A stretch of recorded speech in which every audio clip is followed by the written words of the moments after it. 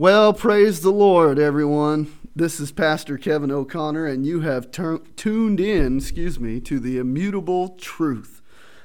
We took a week off. We had some stuff to do around the house and some things to do at church. So we took a week off, and we're back. And we got some ammunition, don't we? Before we get started, I wanted to thank my good friend Josh Eaton. He's the pastor of Cross Point Baptist Church in Caney, Kansas. They had a Reforming SEK conference today, and the whole theme of the conference was the church. There was 3 topics: who is the church, why do we gather, and the pastor's role in the gathered church. It was an awesome experience. Got to meet a lot of guys that we are friends with on the Reforming SEK Facebook page. So I wanted to give a shout out to all of them. It was a great day, great morning rather. It was a morning conference, but it was very enlightening. I got about 5 pages worth of notes from it, so you may be hearing some of it later on, okay? But my wife and I are back. She's back in the studio. I'm using air quotes because we don't have a studio, but she's back in the studio with me. She had a few more things that she wanted to talk about on the compromising church and how modern Christianity is compromising and caving, and hers is more individually focused. Compromising your witness. Right, compromising your witness is what she wants to talk to us about. I have a few things that I want to talk to you about. It's interesting that we started this process of going through a compromising church, and a week later, the Pope came out in support of same-sex unions, which is unthinkable to me that he would do that. But we'll get into more of that in a little bit. We want to give my wife Carmen a little more time to disclose some information that she was talking about, and we'll get into what I had to talk about in just a few minutes. So first, want to just kind of get your gist of what you're talking about as far as compromising our witness. Well, I just wanted to go back to follow up to where we were previously and actually defining what compromised is and being compromised. According to the Merriam-Webster Dictionary, compromise means settlement of differences by arbitration or by consent reached by mutual concessions. Something intermediate between or blending qualities of 2 different things. A concession to something derogatory or prejudicial. Did I say it right? You're the theology student. Oh, prejudicial. To find or follow a way between extremes, to make it shameful or disreputable. Disreputable? Yeah, that one. Concessions. To reveal or expose to an unauthorized person, and especially to an enemy, to cause the impairment of, to expose to suspicion, discredit, or mischief. Right. So that's defining what word right now? Compromise. Okay. Well, that's the idea. Is we're not only are we compromising us, but we're compromising the gospel when we compromise. You know what I mean? So it is a trickle down effect from the individual. Is that where you're going? So we don't only compromise the church, us as individually, but the gospel itself.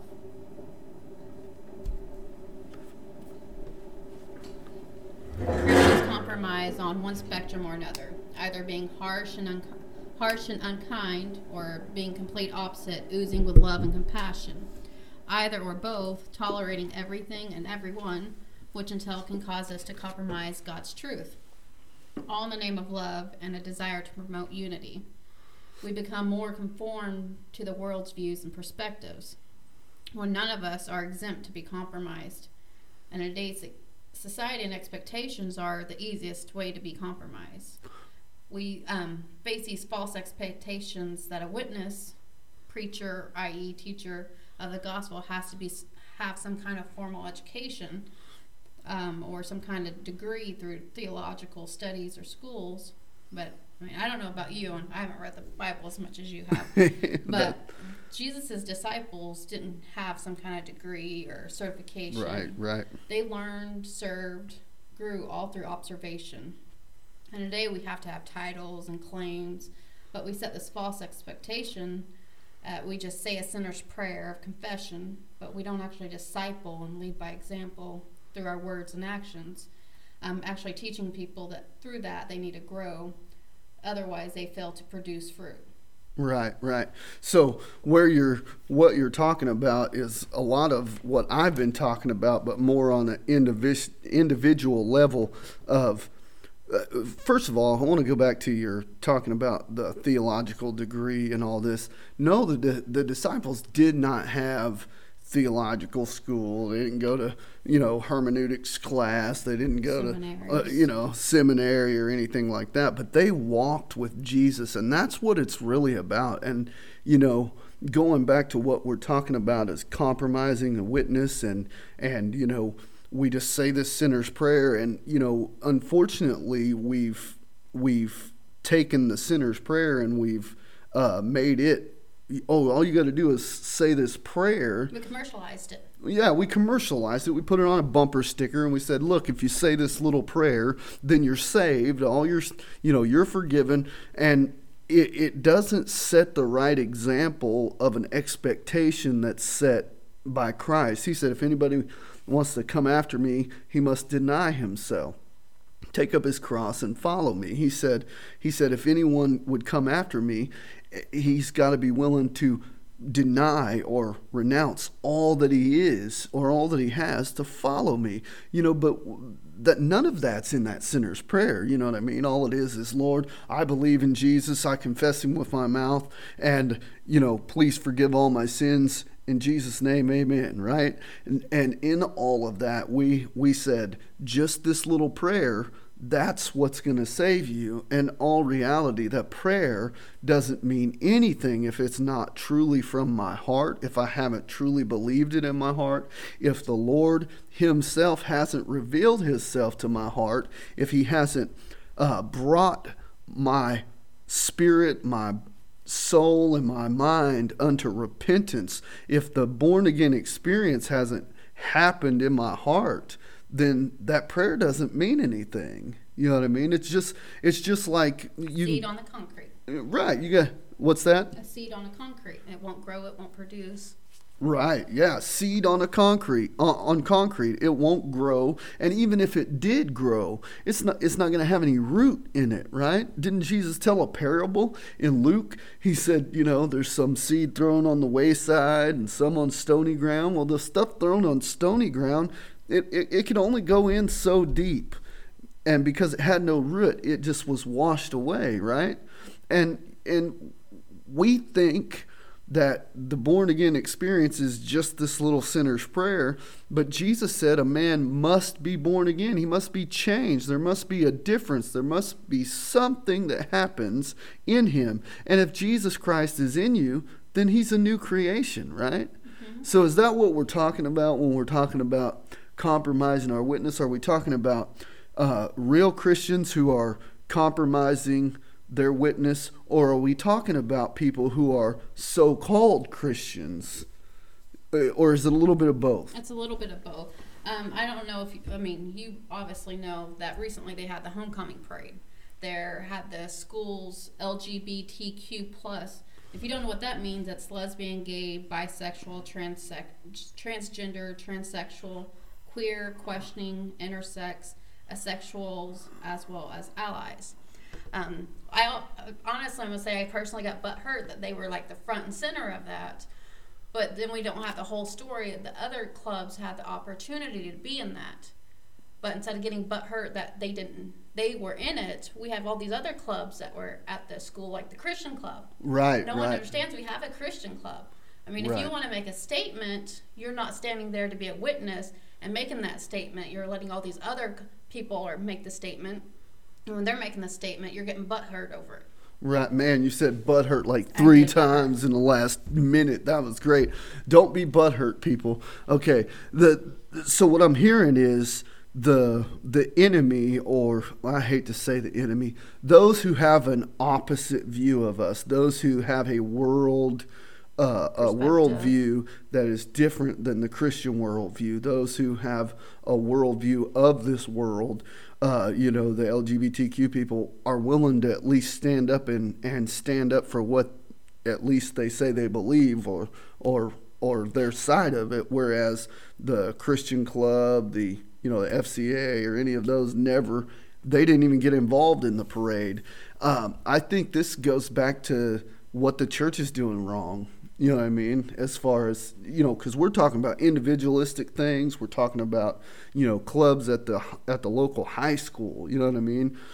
But the church is completely silent on what their view is on things now, because we'd rather just compromise with the LGBTQ community rather than offend somebody and tell them what Scripture actually teaches about it and what it says about it. We're more afraid of hurting people's feelings than we are offending a holy and righteous God who's going to judge us one of these days according to, what did we stand up for his word? Did we stand up for righteousness? Did we do the right thing or not? Right. Well, say something is sin individually, but as a whole, when it's actually happening and we witness it and stuff, we don't want to say something because we're afraid we'll offend them and they'll get butthurt and we'll lose them as a friend, or they may not want to be a Christian anymore because we said something. Right. But it's like you were saying about the Pope and stuff. I mean, like you posted a video earlier today, and I've told you about a link that was to it, and you changed it, and there was a comment saying that it was rude and stuff. I mean, I have this perspective is if you don't like it or you don't have something nice to say, don't say nothing at all. Right. And I'm like, that gets to the point where we just let everything sweep under the rug. And I'm like, if you don't agree with it, you don't have to say something. But if we don't agree with it, we should say something to them. Right. Well, and I think it goes back to, and I'm going to get into what I posted on Facebook earlier, because there's two other topics that I want to talk about, is the Pope's decision, and then I want to talk about the post that I made to Facebook, the background behind it, and the things that entailed into that. You know what I mean? But before we do, I want to keep on the line of thinking that you got going on here, because it's important for us to understand that the world, the prince of this world, the world is going to promote its worldview. You know what I mean? Mm-hmm. They're not ashamed. They're not bashful to promote their worldview. But somehow it's become like the 11th commandment, thou shalt not offend anybody. And that's not... Jesus said it's impossible that offense will not come. Paul said anybody who lives a godly life in Christ Jesus is going to suffer persecution. The gospel itself is meant to offend. It's meant to offend the sinner. It's meant to call a sinner to attention to his sin, to who God is, his holiness, and why they need him.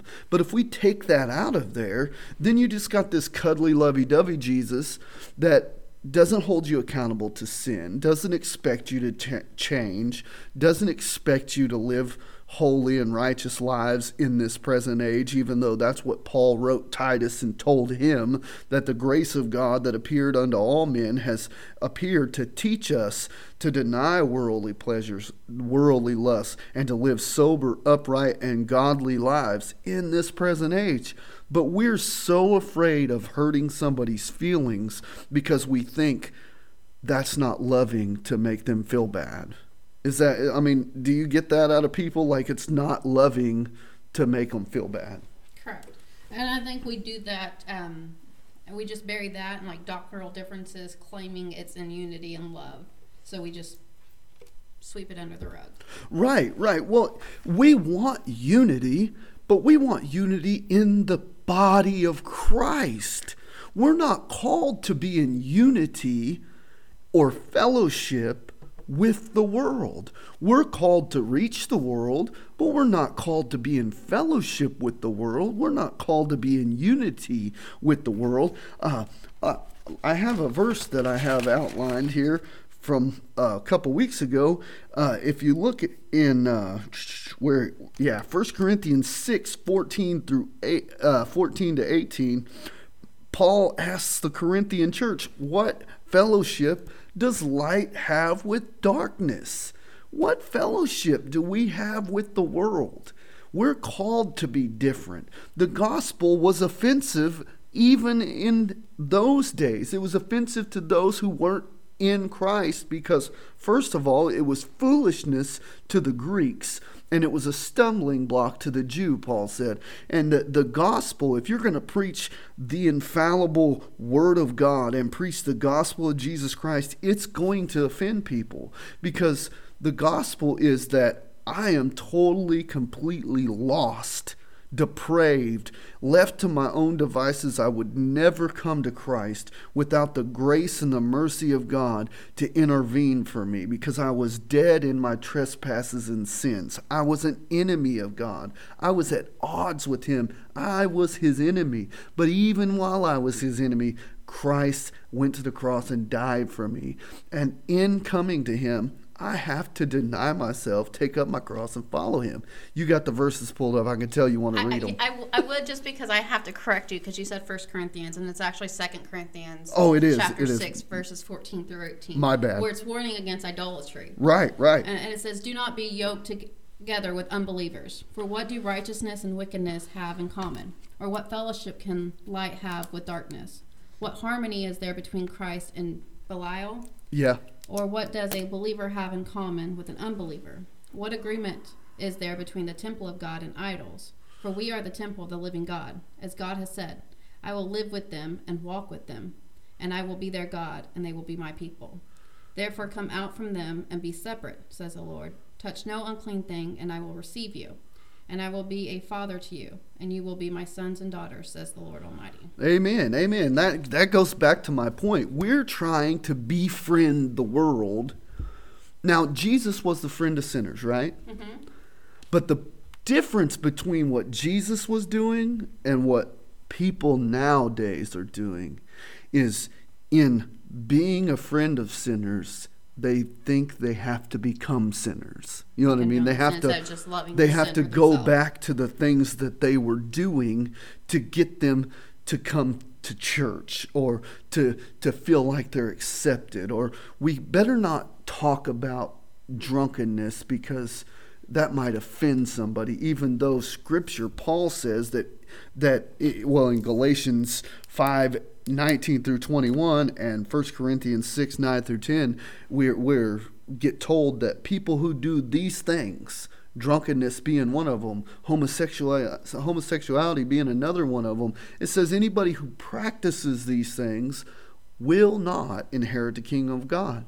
So why is the church now okaying these things? I mean, this is going to lead into a segue into what we're going to talk about with this whole Pope thing, but the reality is there's no way that we as Christians can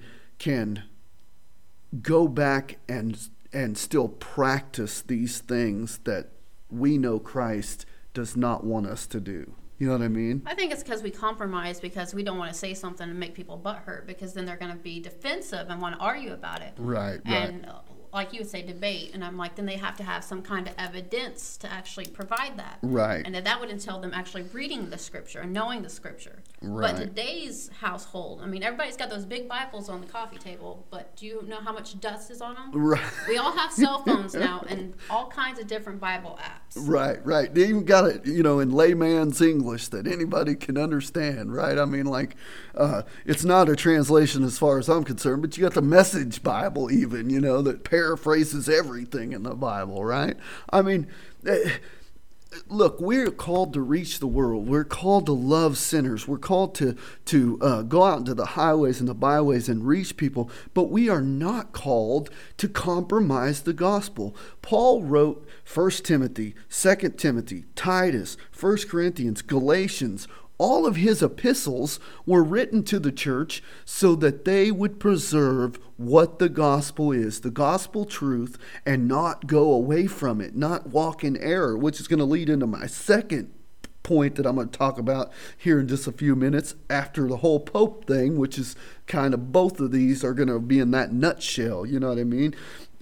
John, in 1 John 2:15 through 17, he tells us, don't love the world. He said, beloved, do not love the world or the things of the world, because the world and its desires are passing away. You know, this is the same book that later on, when we're talking about these other subjects, that we're going to see that John says, beloved, test the spirits. Don't believe everything you hear. Don't believe it. Read the Word of God. The gospel is one solid message. The Bible presents Jesus, Him crucified. It's all about what Christ did for us. It's all about the redemptive work in Christ, and it's all about us also dying to ourselves and following Christ. But that's so lost in the Christian message today. What do you hear in the Christian message today? I mean, how are they trying to reach people with the gospel, in your opinion? Well, in my opinion, if you ask me, a lot of church services today, a lot of preachers today are just feel-good, inspirational speakers that want to uplift you and build you up and make you feel good. That way you'll want to keep coming back. Right. Nothing about truth and this is wrong and you need to be better and do better and like just take your permanent marker and mark out things in the Bible you don't like, things Right. that aren't applicable to you. Right. And, you know, we joke about that, but in all reality, a lot of people do that. They'll read something in the scripture and they'll mark it on, you know, in their mind. They're like, well, that's not really me. You know what I mean? He's not really talking about me. And, you know, the conversation I had on Facebook earlier, a pastor's job. Paul wrote Timothy in 2 Timothy chapter 4, my new friend, Brett Baggett, who preached a message today about the pastor's role in the gathered church. He preached on something that I preached on here before. A pastor's role is to reprove, rebuke, and to exhort.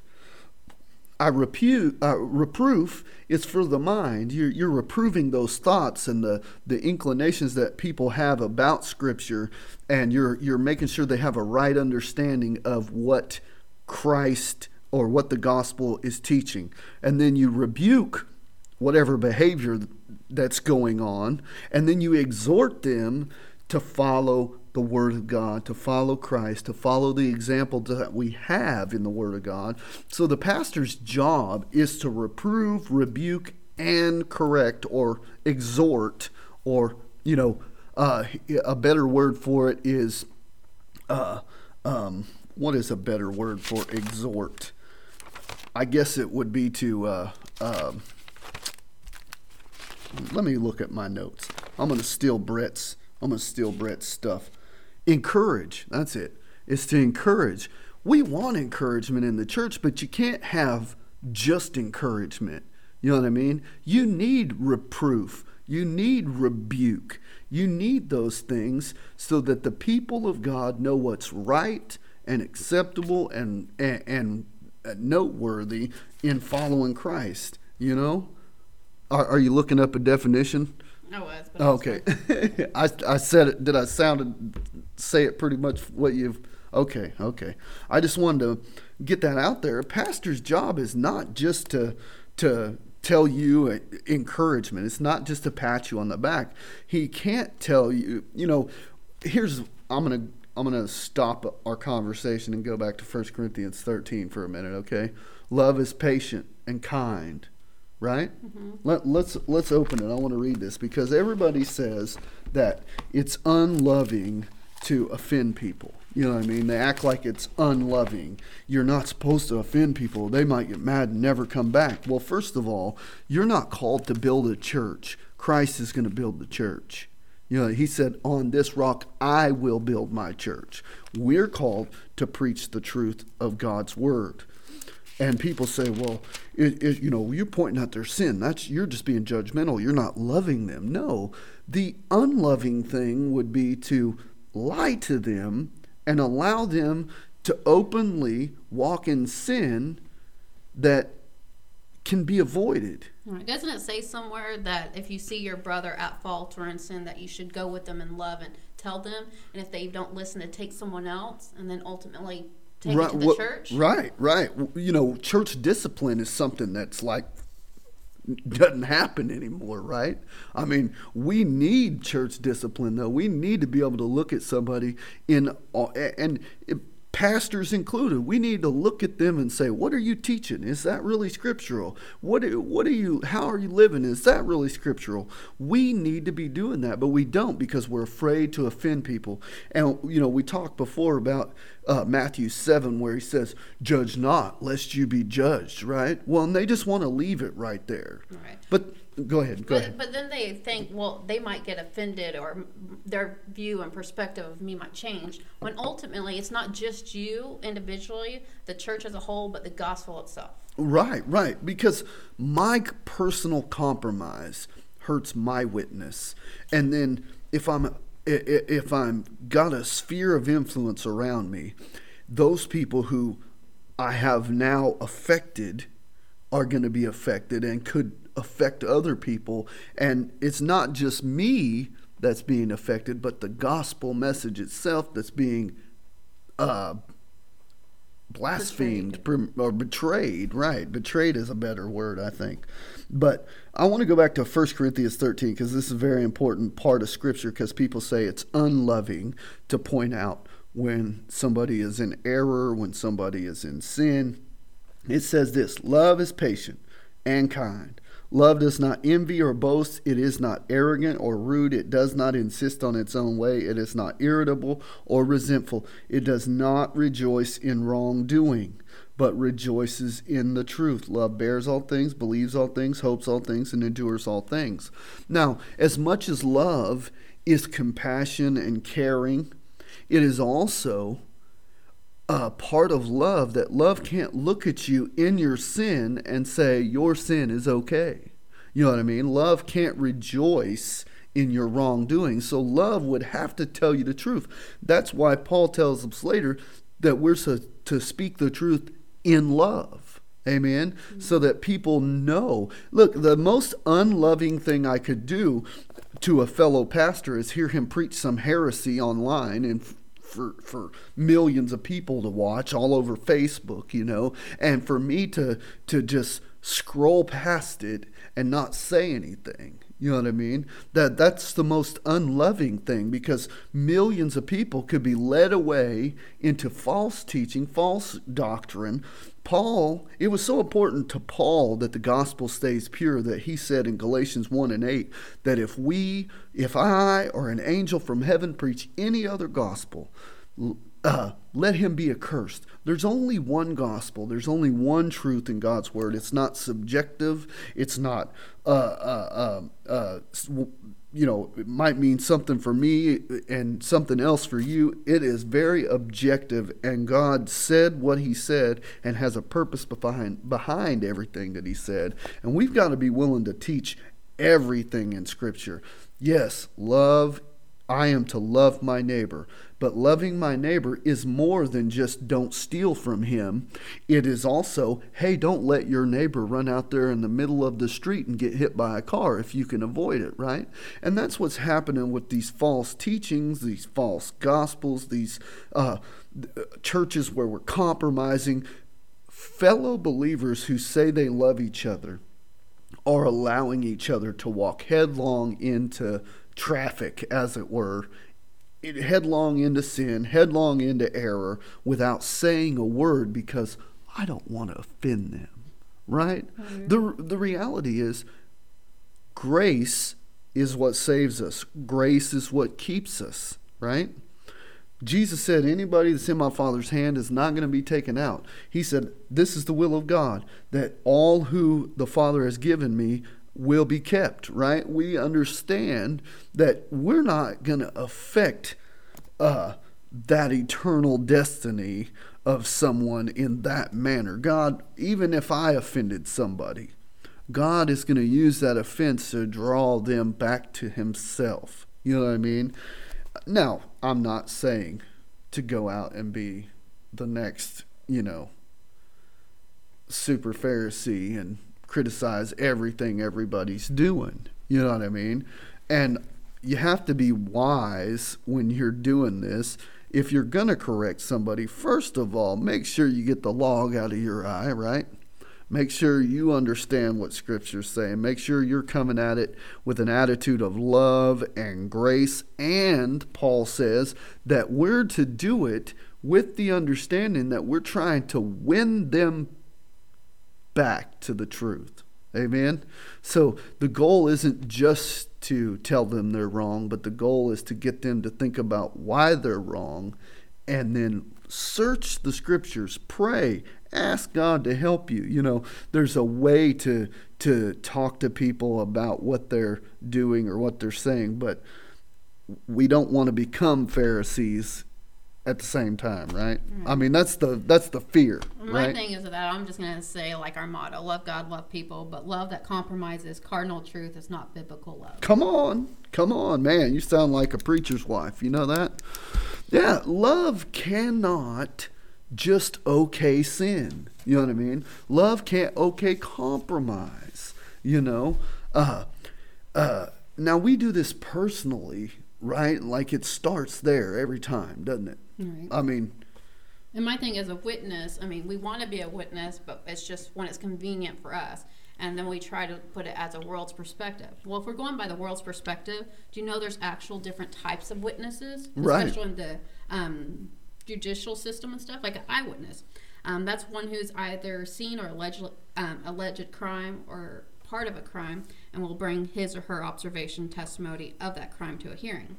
Whereas an expert witness is a witness who is an expert or maintains superior knowledge over the average person as it relates to a topic that they are asked to testify about. Whereas there's also a character witness, who is one who will speak for the reputation or the character of a person who is usually in the community where that witness lives. The character witness usually appears in a hearing to say the defendant is a good person or has qualities that put them above the accusation being made. This type of testimony is usually valuable when the defendant's honesty or morality is in question. Often something comes up in case of fraud or things like that. But they also have to understand the reliability of witness accounts. Go ahead. They may have personal bias. They might have the wrong timing. They might describe something incorrectly. Right. They might have a habit right here, that has influenced them to see or believe something happened differently than it actually did. I mean, you're my brother, so I love you. I can't say it's wrong for you, but I'll tell someone else it's wrong for them. Right. It's really important for us to not show favoritism in dealing out that kind of talk, which is why when you are going to somebody, you're not going to them because your character is better. You're not going to them because you're some kind of superior witness to them. You know what I mean? You're going to them with the only thing that we have that qualifies us to talk to anybody about sin, and that's God's Word. I'm not coming to you telling you, hey, I'm perfect, I got it together, and you need to do what I do. I'm coming to you and telling you this is what God's Word says, and we should all strive to live our life by God's Word. Whether I hit the mark all the time or not is irrelevant. You know what I mean? Yeah, the goal doesn't change. The goal doesn't change. And I don't, even if, I walked out the door and stubbed my toe and started cursing like a sailor, it's one thing for me to do that and then not think anything of it. And it's another thing to do it and then go, oh man, I messed up. You know what I mean? Understanding that kind of language is not what God wants. You know what I mean? And I think that's where we're at in this conversation of compromise. There's those who mess up, who fall short, but they don't try to say that their shortcomings are okay. They don't try to justify their sin. They don't try to say it's all right. In other words, they're not saying good's evil and evil's good, But on the other hand, when you have people who are supposedly believers in Christ and supposedly have the born again regenerate experience saying that this sin is okay and that sin is okay, even though it goes directly against God's word, that's where we're really walking in error, I think. You know what I mean? Mm-hmm. Because none of us are perfect, right? I mean, and I'm not trying to promote some kind of salvation by works. I'm talking about evidence of salvation. I'm talking about the fruit that comes from the born again experience that changes us. The first thing that ought to change. Romans, I believe it's Romans 12. Let's look at Romans 12 real quick. I'm going to turn my Bible there, so if you hear pages flipping, it's just because we got this fancy microphone that picks everything up. Romans 12:1 says this, I appeal to you, therefore, brothers, by the mercies of God, that you present your bodies as a living sacrifice, holy and acceptable to God, which is your reasonable service. Do not be conformed to this world, but be transformed by the renewal of your mind, that by testing you may discern what is the will of God, what is good, acceptable, and perfect. The reality is that I'm not to conform to the pattern of this world. In Christ, I'm supposed to be a new creature. Now, it's not going to happen all at once, but my idea, my thought process towards sin has got to change.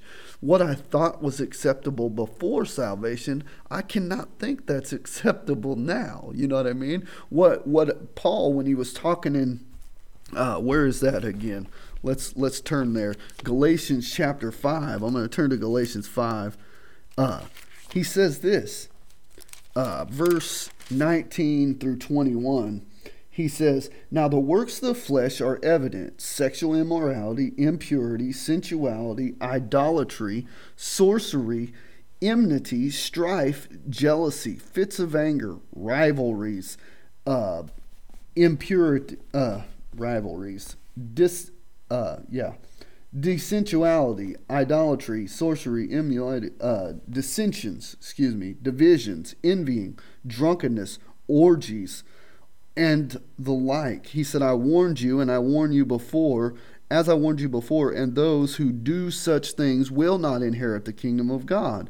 And he's saying people that are doing these things will not inherit the kingdom of God. 1 Corinthians chapter 6 says this, if I can find it. Starting at verse 9, it says, or do you not know that the unrighteous will not inherit the kingdom of God? Do not be deceived, neither the sexually immoral, idolaters, adulterers, nor men who practice homosexuality, nor thieves, nor greedy, nor drunkards, nor revelers, nor swindlers will inherit the kingdom of God. And such were some of you. But you were washed, you were sanctified, you were justified in the name of the Lord Jesus Christ and by the Spirit of our God. So the born again experience is supposed to change you from those things to something else. You know what I mean? That's not to say you won't struggle with wanting a drink. That's not to say you won't struggle with an old sin. But your idea, your thought process, your behavior has got to change. Even if it ain't all at once, it starts with getting the idea that sin is sin, right? And we're so worried about offending people that we'll allow them to walk in sin that Paul says people who do these things won't inherit the kingdom of God, right? Mm-hmm. I mean, that's where I was going after your conversation, because it starts with that personal stuff. You know what I mean? It starts with our witness. It starts with me compromising my own prayer time. It starts with me compromising my own reading of my word, reading the scriptures on my own, meditating on them. It starts with me not wanting to go to Bible study or being things that come out of habit because we don't continuously practice it. Right. Well, the thing is, if we want to create good habits in the Lord, we need to do the things that Paul said to do. You know what I mean? He's writing us to encourage us to read, to pray. Paul and the other apostles, they said, we're going to dedicate ourselves to prayer and studying the scriptures, right? Every Christian ought to do that. When Paul and Barnabas showed up in Berea, they preached the gospel, and those Jews there got their Bibles out and for 2 days searched the scriptures to make sure what they were told was accurate. You know what I mean? Nowadays, Christians just believe whatever. Right, we all have mental health issues and stuff, and I need a pill for this, I need a pill for that, versus just opening the Bible and we have everything we need there. Right. Well, we're gonna wrap it up a little bit. You just want to talk about the Pope. Well, I just want to get to these other two topics real quick, because they do pertain to what we're talking about, compromising church, right?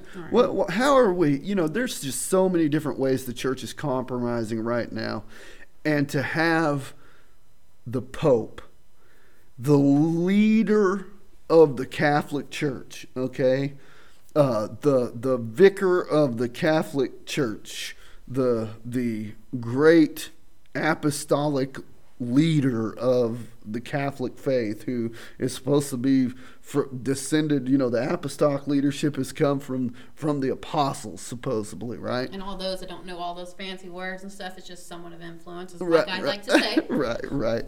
Well, the Pope, the doctrine of the Catholic Church has consistently been against homosexual lifestyle. It has consistently been against gay marriage, and it's for various reasons, none of which are any less important than 1 Corinthians chapter 6, 9 through 10, what I just read, where he said that those who practice homosexuality will not inherit the kingdom of God. It says, you used to be, or you were one of those. He says, such as were some of you, were being the past tense of that statement. I don't understand how the Pope, I know the Pope knows Scripture better than I do, okay?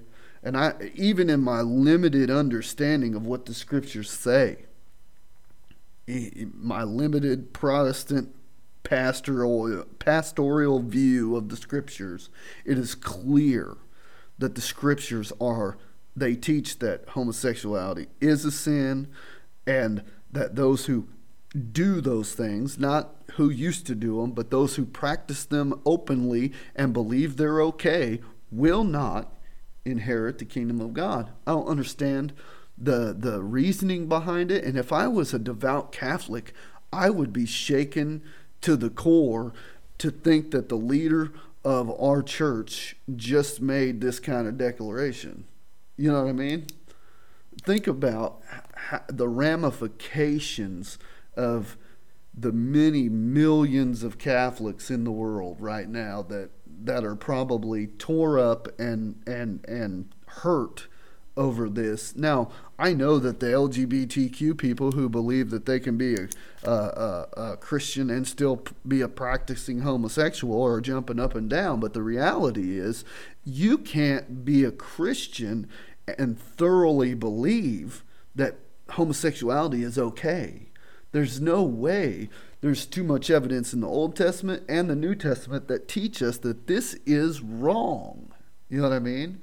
You think he's putting it anywhere in his fine print that's saying it's okay for you to do this, it's acceptable now, but you won't inherit the kingdom of earth or kingdom of God? Right. Well, the thing is, what people read, and this is going back to this heresy of disassociation, what I'm going to call it.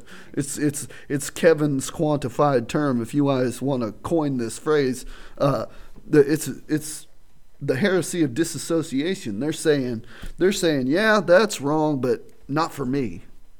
And then other people are just saying outrightly, no, it's not wrong.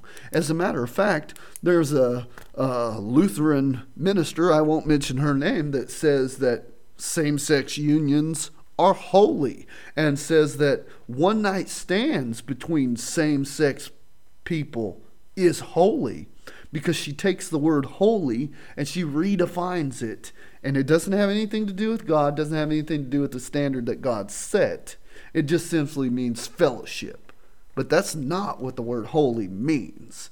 Okay? Holy is set apart. Because I'm like, if that's the case, aren't we all ultimately sing the song "Holy, Holy, Holy"? Right. Well, the reality is that we can't take something that God calls evil and call it good. Isaiah says, "Woe unto you who call evil good and good evil." Now, when he's saying woe, he's pronouncing a woe, a curse on those who say those things. You know what I mean? And we're told by Christ, if anybody teaches someone to break a commandment, he said woe to them that do that, Won't it, even ultimately, even if you, the sinner, do it, it'd be on you, but the person that tells you that it's okay, won't it ultimately be on them also? Yeah, right. The person that does the sin is going to be responsible for their self doing the sin. But those who teach them and tell them it's okay are also going to give an account for teaching that. Pastors, preachers need to be held accountable for what they say, because the reality is, which is going to lead me in my next point, okay? We're gonna transition into my next point. I want you guys to know what happened, so I'm going to tell the story. Back in March, Kenneth Copeland got on TV. It's all over the internet. People seen it. This is not a secret. And he commanded COVID-19 to be to burn up, to disappear, to not be anymore. And it wasn't like he was praying for it. His exact words were, "I stand in the office of a prophet, and I declare in the name of God that COVID-19 will disappear and it will be no more. It will burn up." He even, there's a rap of this that's going around. It's called the wind of God, okay? And he blew the wind or the breath of God at COVID-19 to destroy it. And he said, "It is done." That was in March. Right. Well, that goes back to being a witness. I'm like, people hear this and like, COVID still 19 is still here. You don't know. Right. And I'm like, more now than before. And I'm like, they're going to see that didn't happen. And he said, because he's speaking on behalf of God, they're going to like, well, that's what church is about. That's what God's about. Right. I don't want to be a Christian. Right. Well, here's the thing. And I got some backlash about this post, okay? I got some backlash about it. And I'm pulling it up right now so you guys can know what I posted. I'm going to read it to you word for word. It's on my Facebook page. I posted this, and there's a link even to the Kenneth Copeland declaration where he was executing judgment on COVID-19, okay? If you Google "judgment is executed on COVID-19" by Kenneth Copeland, you will find this video, okay? Now, I posted this video link on Facebook, and I put, "Kenneth Copeland was supposed to have gotten rid of COVID-19 a few months ago." I took down a previous video that I had put up because there was some explicitives that I didn't see at the bottom of the link, so I found a new link to post this. I said, "Now, with that said, I still stand by my statement." And my statement was this: "It's now that we see COVID-19 looked at Kenneth Copeland and said, 'Jesus I know, and Paul I know, but who are you?'"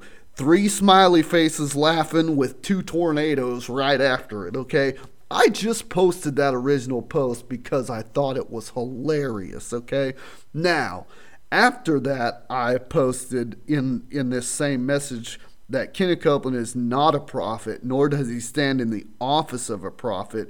Hence, his declaration was null and void. Well, I had some people get on there and, say, "Well, you're not supposed to do that. You're not, you're being mean to Kenneth Copeland, and, he's just stepping out in faith, and he's praying to God to do this." And I had to stop them. First of all, Deuteronomy 18:20 through 22. I want to go there in my Bible so I don't mess this all up. I'm going to go to Deuteronomy chapter 18, verse 20 is where we're going to start reading. Is that the ESV? Yeah, I'm reading out of the ESV. I'm sorry. Deuteronomy 18 verse 20 says this: "But the prophet who presumes to speak a word in my name that I have not commanded him to speak, or who speaks in the name of other gods, the same prophet shall die. If you say in your heart, how may we know that a word from the Lord has not spoken? When a prophet speaks in the name of the Lord, if the word does not come to pass or come true, that is a word that the Lord has not spoken. The prophet has spoken it presumptuously, and you need not be afraid of him." This is where I'm going. Nowhere in Kenneth Copeland's video, and you can go and watch it, does he say, "Lord, we're praying that you would help get rid of COVID-19. We beseech you. We're praying for you to intercede on our behalf." No, that's not what Kenneth Copeland said. If he said that, I would wholeheartedly agree with that kind of prayer. That is not what was said. He was standing in his own words. He said, "I stand in the office of a prophet, and I declare in the name of God that COVID-19 is going to be gone." Now, this is how you weigh prophets according to Deuteronomy. If it comes to pass, then he was true. If it doesn't, he was a liar, and it's not true. Amen? So we, and for me to know that he said that and then to not say something would be ridiculous anyway. Not to mention that this happened in March, okay? This was back in March. So I'm bad at math, so I'm going to count on my fingers, okay? April, May, June, July, August, September, October. That's 7 months ago, okay? COVID-19's still here. The word was said, it happened, it was done right now, it's finished. That's what he said, okay? You can be mad at me, you can say, you're just being mean, but the reality is when somebody prophesies something and it doesn't come to pass, it's our obligation to point it out, because we don't want people believing a false word from God. Kenneth Copeland was not speaking on God's behalf. Otherwise, it would have happened. The reality is, every time God spoke in the Bible, he spoke and it happened. If it don't happen, it's not from God. So I'm sorry, if you thought that was from God, you were deceived, because the word that Kenneth Copeland gave did not come true. You can scratch it off your list. You can ignore him. We're told in the New Testament, there's 3 ways that we handle false teaching, false prophets in the New Testament. And calling them out on Facebook is not a cardinal sin. It's much less extreme than what we just read in Deuteronomy 18, where he tells us, the prophet that prophesies a false word should die, right? What do you think's worse? Death, or me calling a brother in Christ out and saying, "Hey, you were wrong and you need to repent and tell us that wasn't a word from God," right? So that's what happened. That was the post. And there, had one person say, this guy was somebody who just stepped out in faith and tried to bring about kingdom power into a dark situation. That is where most people err in this new age, and I'm saying it that way, new age Christian movement, because they think that they're God. They think that they, by themselves, without a word from God, without the unction of God, without God directing you to say something, you think that you can speak it into existence without God telling you to. The reality is, the reason that this prophecy did not come to pass was not because it was inhibited by some outside force. It was inhibited from the very beginning because it was not a word from God. It was not directed by God to be said. Therefore, it did not carry the weight of God's word. It was Kenneth Copeland's word, not God's. Therefore, it fell short, did not come to pass because God did not say it. That's what Scripture says. You can believe all the hokey New Age stuff that you want. Well, actually, I don't want you to. But if you're going to, you can. I can't stop you. But the reality of Scripture is Kenneth Copeland was not operating in the office of a prophet. Kenneth Copeland's word did not come to pass. Therefore, he's a liar and needs to repent of speaking a false word out there. Now, here's my last thing, okay? The verses in Deuteronomy, I want to read this to you one more time because this is the part that I had the biggest issue with. And my wife, she's being really quiet right now, but I want to see if she agrees with me on this point. Now let's read this again. Verse 20, but the prophet who presumes to speak a word in the name of God. If a prophet who presumes to speak a word in my name that I have not commanded him to speak, or who speaks in the name of another God, the same prophet shall die. He says, if a prophet presumes to speak in my name, do we not understand God? His name is so holy. Who he is so holy. He's not going to just share that with anybody. You know, the Bible says, thou shalt not take the name of the Lord thy God in vain. And that's not just saying it as a cuss word. Right. That's what Kenneth Copeland did is on par with taking God's name in vain, because he said he was speaking in God's name as a prophet of God for God. A prophet declares God's word. This is important. This is like heresy. This is blasphemy that he is declaring God's word and it doesn't come to pass. And then people get mad at me because I called Kenneth Copeland out for blaspheming the name of God. So what I hear is the 11th commandment is now, thou shalt not talk about other preachers, even if they're wrong. I mean, it's wrong of me to call Kenneth Copeland out for a false prophetic word, but it's okay for Kenneth Copeland to blaspheme the name of God, say he's speaking in God's name, and prophesy something that does not come to pass. That's all okay, but I can't say anything. Because someone that's not a Christian is not ultimately going to blame him. They're going to blame God because he said on behalf of God. Right, and that right. comes back down to individual witness and being compromised. Right. Well, that's the thing. We are held accountable for what we say as Christians. First of all, every Christian is going to give an account for every idle word Jesus said, right? But pastors, elders in the church are going to be held to a higher standard. And it's more important for me to stand up to someone like Kenneth Copeland because of the stage that he has, because of the amount of people who hear him, his platform. When he's saying something off, many more millions of people are affected than anywhere. Like if I was to get on here, which, you know, I got like 50 people who even listen to this.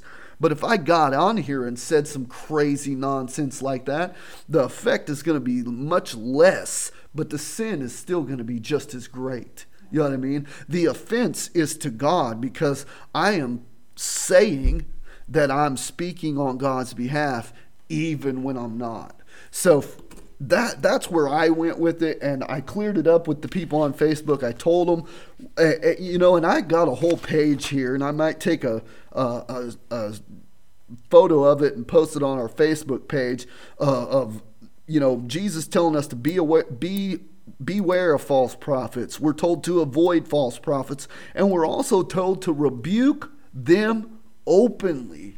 You know, we can't let them hide behind their name. We don't care if their name's Kenneth Copeland or whoever else you can think of. If they say something that is not biblical, if they try to act like or attain an office that's not theirs to speak on God's behalf, it is our obligation to say something.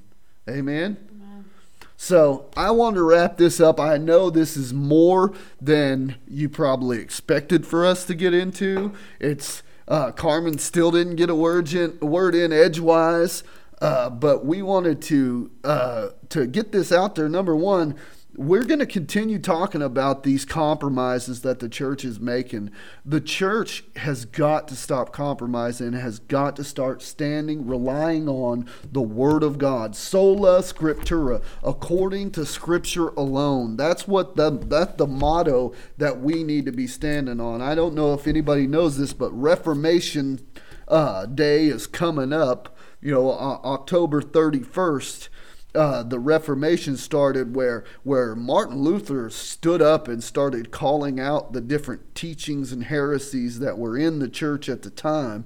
And we as Christians, I think the Reformation needs to begin again, where we start calling these heresies out and really stand on what the Word of God teaches and not what we think.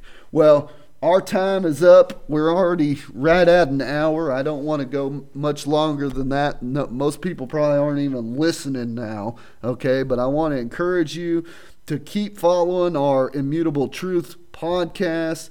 Go to our Facebook page, like it. Go to the church page, Agape Fellowship Church. It was Agape FC 17 on Facebook. If you search that, you'll find us. Like our page, and if you want to support us, there's plenty of ways on our church website and things to do that. But we wanted to get this.